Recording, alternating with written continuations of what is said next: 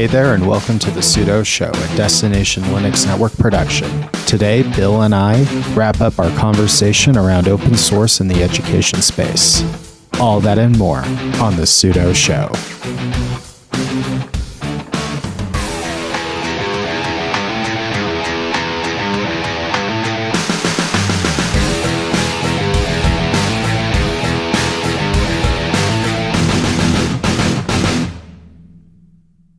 Hey there, and welcome to the Pseudo Show, where business meets open source. I'm Brandon, and today I'm joined again by Bill, better known in the Pseudo Show Matrix room and the DLN rooms as CT Linux. Bill, it's good to have you on the Pseudo Show again as a guest host. How are you doing? Thank you very much for having me. I am doing excellent. Thank you. Good. It's been a busy day for me myself, and been playing with some new technology that I'm thinking we're going to talk about on the Pseudo Show later this year. And I think it's going to be a lot of fun. This episode is brought to you by DigitalOcean. DigitalOcean offers the simplest, most developer-friendly cloud platform. You can get started today with a $100 free credit by going to do.co/DLN and create your account. DigitalOcean is helping you get your apps to market faster with their app platform. Here you can build, deploy, and scale your apps quickly by using their simple, fully managed solution. The app platform starts at just $5 a month and has support for Node.js, Python, PHP, Ruby, and many, many more. Get started today by going to do.co/DLN to get your $100 free credit. This promo is good for 2 months and will let you play with all kinds of ready-to-deploy apps from the DigitalOcean marketplace. That's do.co/DLN. And thank you to DigitalOcean for sponsoring this episode of The Pseudo Show.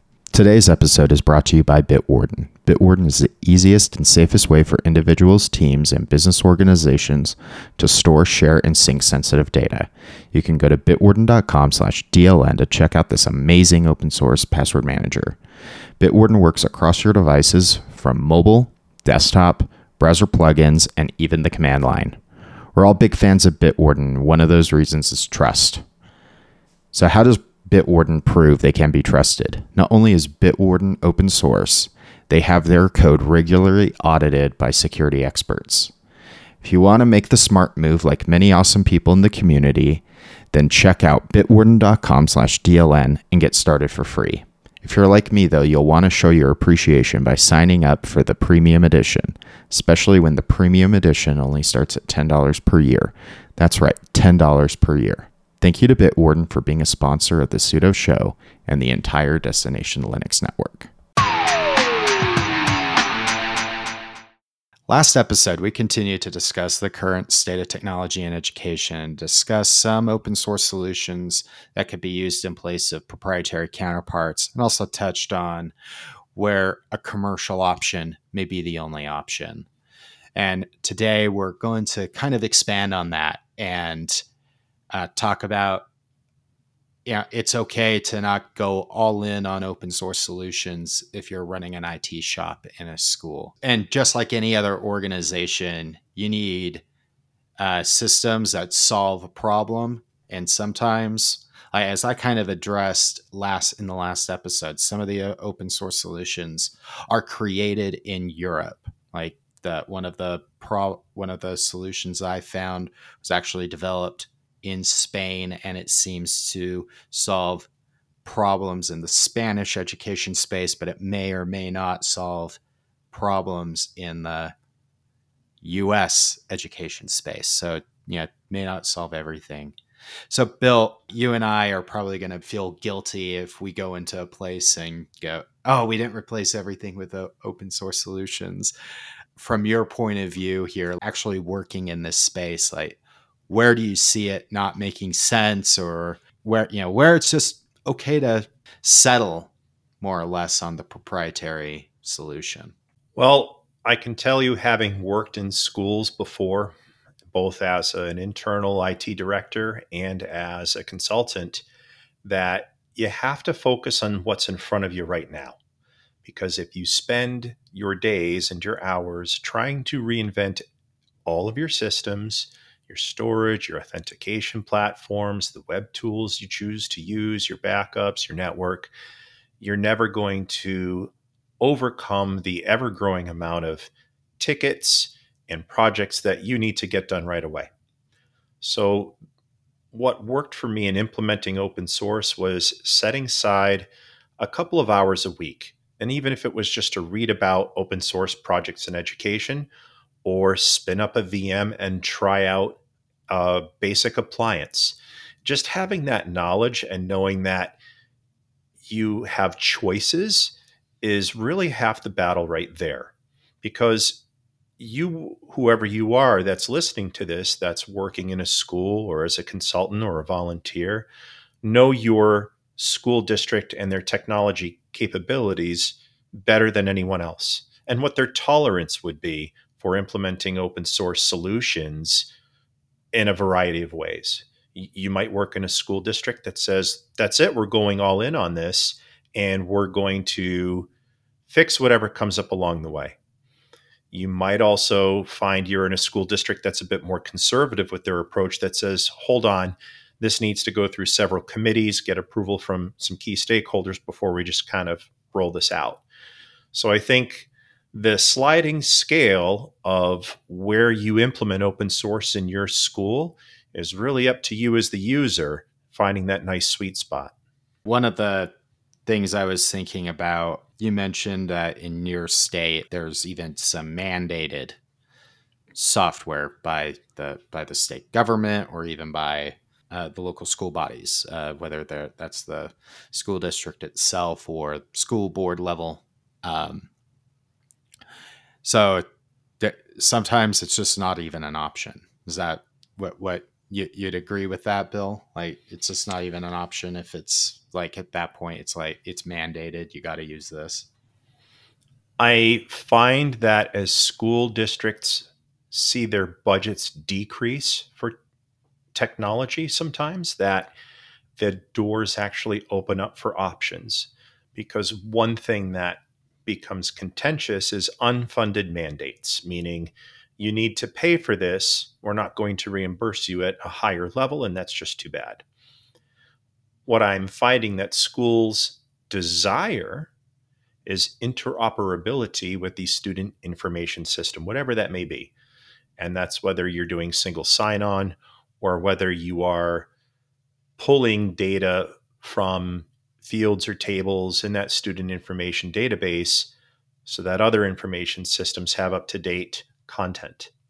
Interoperating with uh, existing systems, whether that's the student management system or learning management or library systems, that just needs to work.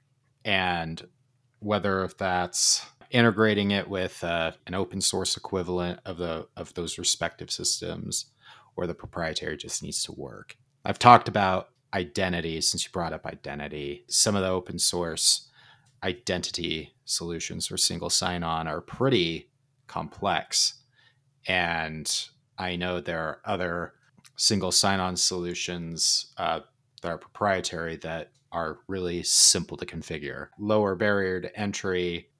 To go with the proprietary one, I easily see someone not going with, say, Keycloak, but then going with I can't even think of a proprietary OAuth2 provider, but So let me help you out here a little bit then.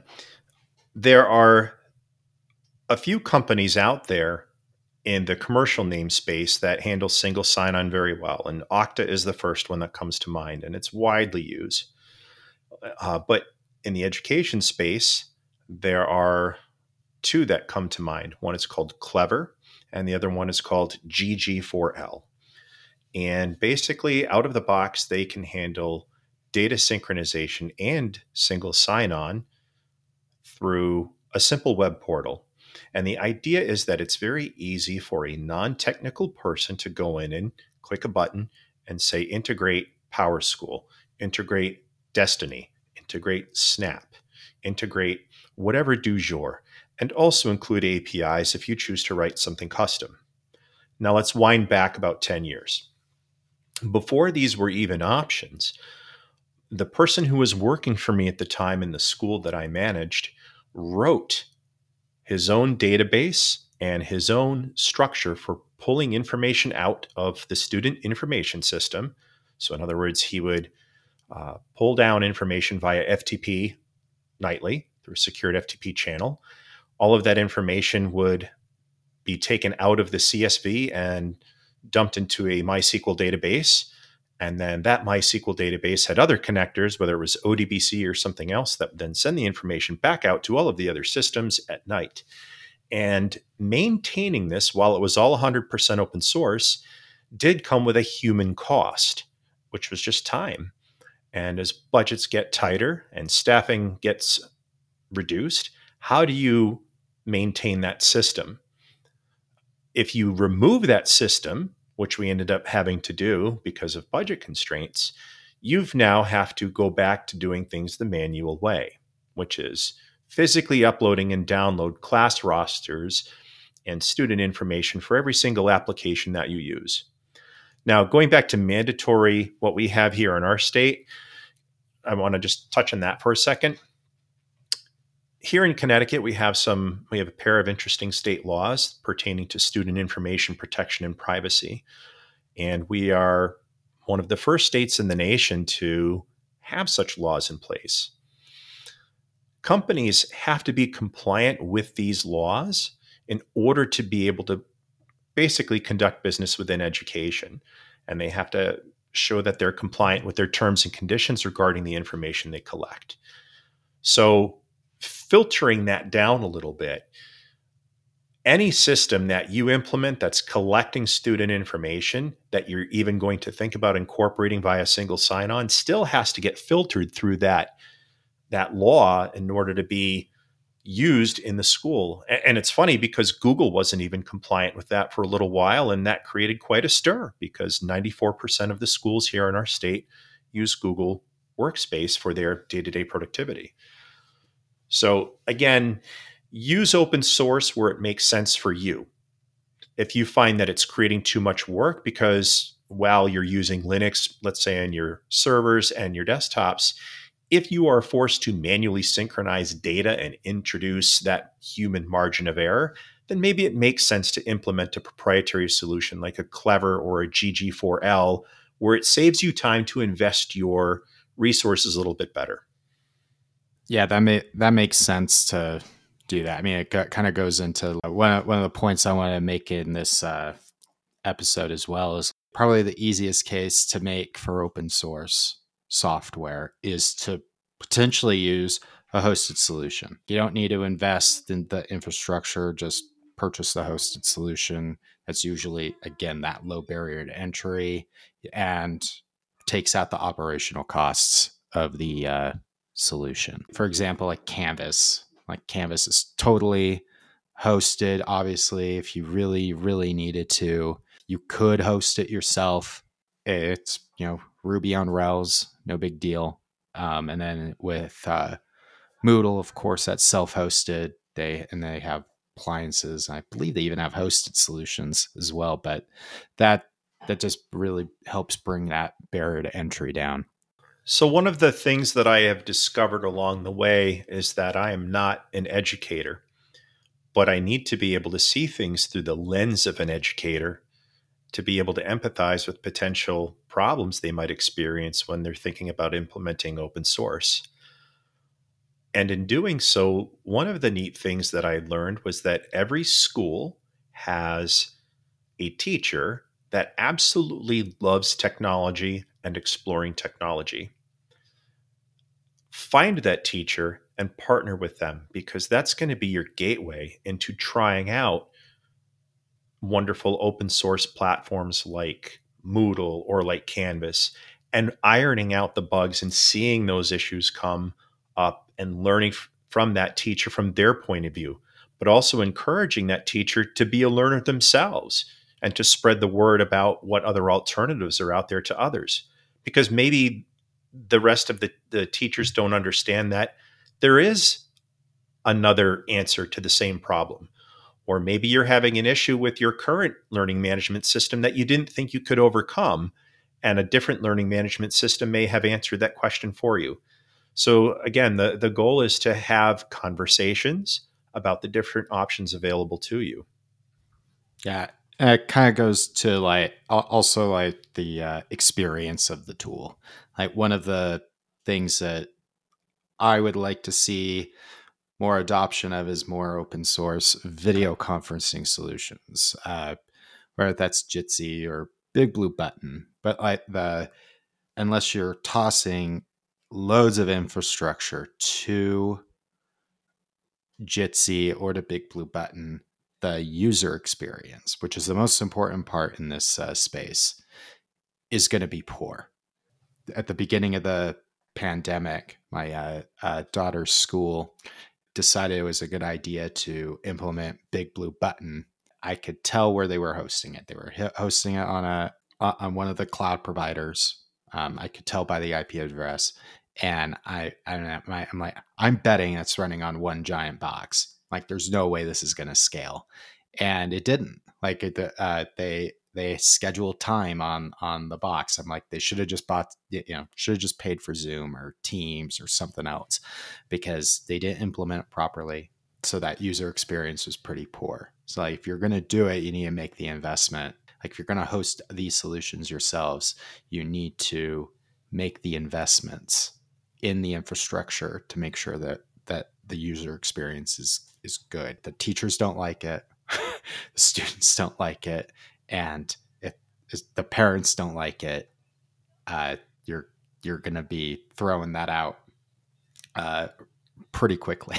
So The During the COVID pandemic, when the students were working from home, or learning from home, as I should say, one of the biggest complaints that we had was performance running Zoom and running Google Meet. And that made everybody think for a minute, well, why would those two platforms be problematic? And what the issue boiled down to be was the end user's device. So you're talking about trying to run video conferencing on a low end Chromebook, which just simply wasn't designed to have that much memory used through video conferencing at the same time as all of the other tools. And then some school districts said, well, that's not working. We're going to choose to go to Zoom and we'll pay for it. And the results were not that much better. And Zoom has its own set of issues, just as Google has its own set of issues. So I think learning how to scale out architecture properly by partnering with an IT manager or partnering with a regional IT administrator, if there is one in your area, will help foster collaboration between districts or schools within a district or a county to have a more resilient and flexible and scalable architecture when you need the ability to have students learn remotely. yeah. And like that, it's not just about the video conferencing. I'm talking about all of it. Like LMS doesn't perform, it's not if it doesn't feel as good as the hosted solutions, the paid hosted solution software as a service, the adoption won't happen. It needs to be the same, which kind of goes like to a few points I've made in the past in previous episodes. Like open source doesn't mean that it's free. Yeah, it's there's an operational cost. Like the procure the software is zero. Like in many cases with open source, the procurement cost of the software is zero. But open source solutions, yeah, they provide that flexibility that we've been discussing, but they can cost as much as the proprietary counterparts because of the operational costs. You got to pay the IT administrator, obviously. If it's data center, if it's a server in a data center, you got to pay for that. Got to pay for the server. If it's on a VPS, like DigitalOcean, you need to pay for that infrastructure cost. There's still a cost. Keep making sure that that cost is on par, or if not lower, preferably. That's the best way to gain adoption of it. But that's the case with any organization, not just a school. because like if it's too expensive to operate, I don't see adoption. The good news is that services like AWS and Azure and GCP are heavily discounted for educational institutions. There was one school district in our state that was trying to figure out how they were going to handle remote access to a CAD lab where students could do 3D modeling. And what does that look like when you hand the student a Chromebook and they're used to working on a Windows machine? It's very simple. AWS was providing very steep discounts to that school district to where they were able to build virtual CAD workstations and use the Chromebooks to just simply remotely connect to that through a browser. And that is not a bad option at all because it's still allowing you as this school to meet your goal of educating students using technology as a tool to get them to the next point in their education, which is one of the things that I mentioned in the first episode that we did. If schools want to go the DIY route, whether it's on-prem or through a VPS or even a hybrid approach, they just need to make sure they have the basic understanding of how a VPS works, not putting all of your eggs in one single VM with a ton of resources. You're not really building out any resiliency in that. And just understanding the nature of how that software as a service works inside that VPS provider. Just to kind of summarize, and I want to kind of like go back a little bit. If you're going to implement open source solutions, make sure they're interoperable with the existing systems. Make sure if it is going to be implemented, make sure it's provides a good user experience. So invest in the infrastructure and also ensure that the cost of implementing an open source solution doesn't go above the proprietary solution. And go with hosted where it makes sense. Like I mentioned earlier, there's plenty of software as a service solutions that are 100% open source. Moodle, Canvas are the two big examples that come to mind. And drive adoption of those. And like what's really great about those, if you're an open source advocate and developer, you just happen to work for a school district, because they're open source, you can go to GitHub and contribute. But that doesn't necessarily mean like it'll get accepted, but you can help make these products better. Now, if you're in these school districts, Google's pervasive. It's okay not to force a migration to Nextcloud. It's just probably not going to happen. Would you agree with that, Bill? The goal of technology in a classroom has been to get students to the browser and let the browser do the rest. That was the phrase that we used 10 years ago when these conversations started happening about, well, why would I put Wi-Fi throughout the building? What purpose is that going to serve? Well, imagine if I was able to give your student a handheld device and tell them that was going to be their endpoint for learning. What would you think? And some people found it fascinating and other people jumped out of the window. But the idea was to, again, get students to the browser, no matter the device. And what that does is that takes the load off of the IT administrator to say, well, it has to be a Windows device because it simply won't work otherwise. Well, maybe that's not the case. Maybe it won't push all of the buttons you're used to having it push, but maybe in other ways it simplifies things. So I'll pick on one of my smaller schools where we are discussing possibly using devices like Raspberry Pis as the desktop in the computer lab down the road at their next hardware refresh. Because why would I pay $1,000 for a Windows desktop or even $250 for a Chrome desktop when I can pay at most $75, $80 for a Raspberry Pi complete out of the box.